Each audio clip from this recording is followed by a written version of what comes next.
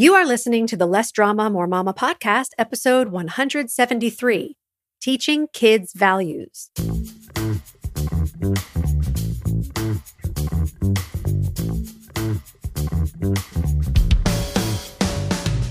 This is Less Drama, More Mama, the podcast for moms who want to feel calm, in control, and confident about how to handle anything life throws their way. If you're ready to go from feeling frazzled and disrespected to feeling calm and connected, this is the podcast for you. I'm your host, Pam Howard. Hello and welcome to the show, Mama. I hope you had a fantastic Thanksgiving holiday if you're in the US. I hosted 13 family members, which was more people in my house than I've had in a long time. It was so great to be with my sister and brother-in-law and my cousins who I haven't seen in years. We had such a wonderful time. And now we're getting ready for Hanukkah, which will already be in full swing by the time this episode airs. So happy Hanukkah for those of you who celebrate. In last week's episode 172, we talked about identifying and understanding your own values without any judgment. We talked about the difference between morals and values, how there are no universal values or certain values that are better than others. And I gave you 5 questions to help you clarify your top values right now. So if you haven't listened to 172, you can go listen to it after this one. This episode is part 2 about teaching values to kids. And I'm going to discuss how kids learn values, what and how you can teach them, what to do when your partner or ex has values that differ from yours. And the last point I'm going to make is probably the most important. So please make sure you listen all the way to the end. All right, well, you probably already know that kids learn what they live. They learn from experiences they have at home, at school, with primary caregivers and teachers. They learn through observation, through stories and lessons taught in church or synagogue, through books, songs, and media. Their brains are like little sponges that soak it all up. And most kids, when they're very young, value whatever their parents value. It's always so funny to me when elementary school kids talk about which candidate they think should win the US presidential election and how passionate they are about it, as if they have any clue what they're talking about. Then, when they hit the tween and teen years, kids often reject or rebel against their parents' values as a way to break away from mom and dad, become more independent, and determine their own value systems. And this is one of the reasons the teen years can be so tumultuous. The good news is that once teens mature a bit more, they often do return to values similar to those of their parents. The key is maintaining a loving connection with your kids during that time, so they know they can always come back to you as their home base. And that's so much easier said than done when parents take their kids' behavior personally and feel hurt and rejected. But that is exactly where coaching and managing your thoughts and emotions can be very helpful. I am constantly using the tools I teach and getting coached by others when it comes to parenting my 2 kids. So the first thing you want to do when thinking about what values you want to teach is to visualize in your mind in detail the kind of adults you want each of your kids to become and the kind of relationships you want to have with each of them.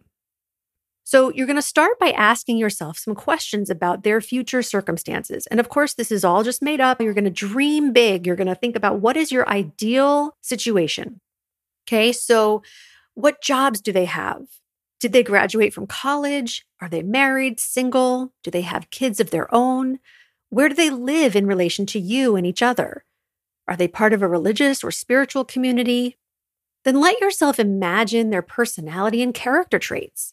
How well do they take responsibility? What causes are important to them? What are they passionate about? How well do they take care of themselves physically and mentally? What do they enjoy doing in their free time? How do their friends and partners describe them? How do their coworkers and bosses talk about them when they're not around? Once you've gone through this visualization exercise for each of your kids, and you've really just dreamt about the ideal situation when they're adults, you'll be able to identify which values you want to teach them. And there are several ways to teach values that don't involve lecturing or moralizing, 2 ways that are very likely to have your kids tuning you out. So the first is leading by example. Actions speak a whole lot louder than words when it comes to values. So, for example, don't say it's important for them to love their bodies and then make disparaging remarks about yours. Don't say you value honesty and then lie about how old your kids are to get a discount at the amusement park. Don't yell at your kids for them to show you respect. Now, this requires that you start living in alignment with your values and walking the walk, not just talking the talk. Let your kids see you, or better yet, let them participate with you when you do things like bring food to a sick friend, when you donate items to a shelter, when you exercise or meditate. Tell them why you're doing those things and why they're important to you. Explain that the reason you have a no phones at mealtime rule is because you value family togetherness. The reason you chose their specific bedtime is because you value sleep and good health. If you want them to admit mistakes and take responsibility, you go first. Now, you don't need to be a perfect role model. Kids will appreciate that you're still a work in progress too, and that you're always striving to become a better version of yourself. Years ago, I committed to a month of doing things that scared me every day so that I could improve my self-confidence. So my kids saw me put a bearded dragon on my shoulder, swing from a giant tower, post silly videos of myself on Instagram, and do so many other things that scared me. When it comes to my business goals, they're witness to my self-doubt and limiting beliefs. But they also see how I get coaching to overcome those beliefs, and I'm determined to succeed. So I'm modeling for them what it's like to keep growing and practicing new values. The second way to teach values is to focus on what you want, not on what you don't want. What you focus on grows. So when you see your kids showing kindness, empathy, generosity, responsibility, or any other trait you feel is important, make a point of letting them know you notice and why you value it. If you're only giving attention to what you don't want and focusing on that, your kids are more likely to feel a sense of shame, which fuels a self-fulfilling prophecy that they're quote unquote bad, and they continue to behave in ways that you don't like. Now, this isn't to say you want to ignore that behavior, but remember that all behavior comes from thoughts and feelings. So you can address the behavior with more curiosity than anger and use it as an opportunity to teach your values. Another way to teach values is through books and movies. As a school counselor, I've read numerous children's books, trying to find the ones that were the best mix of entertaining, inspiring, and relatable for my lessons. I tested out so many books over the years with hundreds of kids and definitely have my favorites, the ones that the kids remembered weeks and months later, and the ones they begged me to read again and again. I'm working on compiling a whole list of books for my clients, but I'll link to some of my top picks in today's show notes at lessdramamoremama.com/173. It's the same with movies and shows. You can go to commonsensemedia.org, and they've already curated the lists for you. They have lists of movies and shows that inspire gratitude, empathy, and courage, or promote perseverance, teamwork, humility, and so on. And they break it all down by age group, too. When you're reading or watching with your child, be sure to ask them open-ended questions to get them thinking on a deeper level about how the themes relate to them personally. For example, have they ever been in a similar situation? How did they handle it? What might they do differently if they were in that situation now? There are so many opportunities to teach kids values every day. When you're at the park and you see trash on the ground, when you hold the door open for someone at the store and they say thank you, when you replace the roll of toilet paper after you finish it, and on and on. Now, the truth is that your kids will be exposed to all kinds of people whose values are different from yours. You may even find that at times your values differ from your partner or ex. Don't panic. Kids can benefit from people who bring different values to their lives. They learn that there's more than one way to look at things, and that different things matter to different people. When you and your partner's values clash over something you consider important, try to find some common ground, even if it's just we both love our kids and want what we think is best for them. It's more important for your kids to see you disagreeing respectfully than it is for them to see you as a united front on every issue.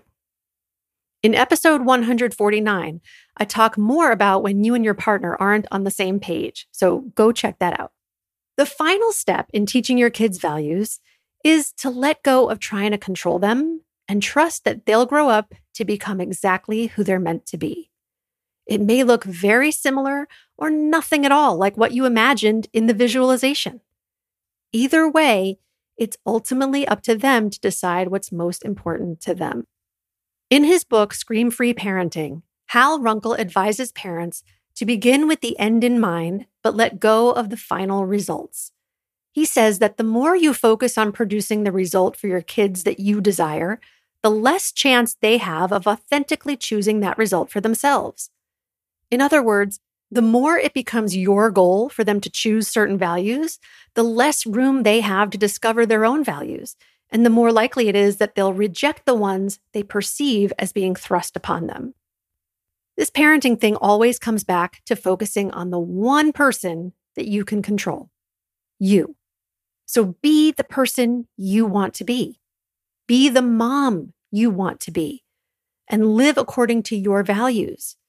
That's the best way to teach them to your kids anyway. All right, Mama, I hope this was helpful. I hope I've given you some food for thought. Please check out the links in today's show notes, and you can leave a comment there for me as well if you like. I'll talk to you again next week. Bye-bye. If you enjoy listening to this podcast and you're ready to feel calmer, more confident, and more at peace in your family and life, I invite you to sign up for a free consultation with me to learn about how my coaching can help you achieve the exact life you want. You'll take the concepts and tools I share in the podcast and apply them to your own life. And as your coach, I'll be there to support you every step of the way. Go to lessdramamoremama.com/mini and sign up now.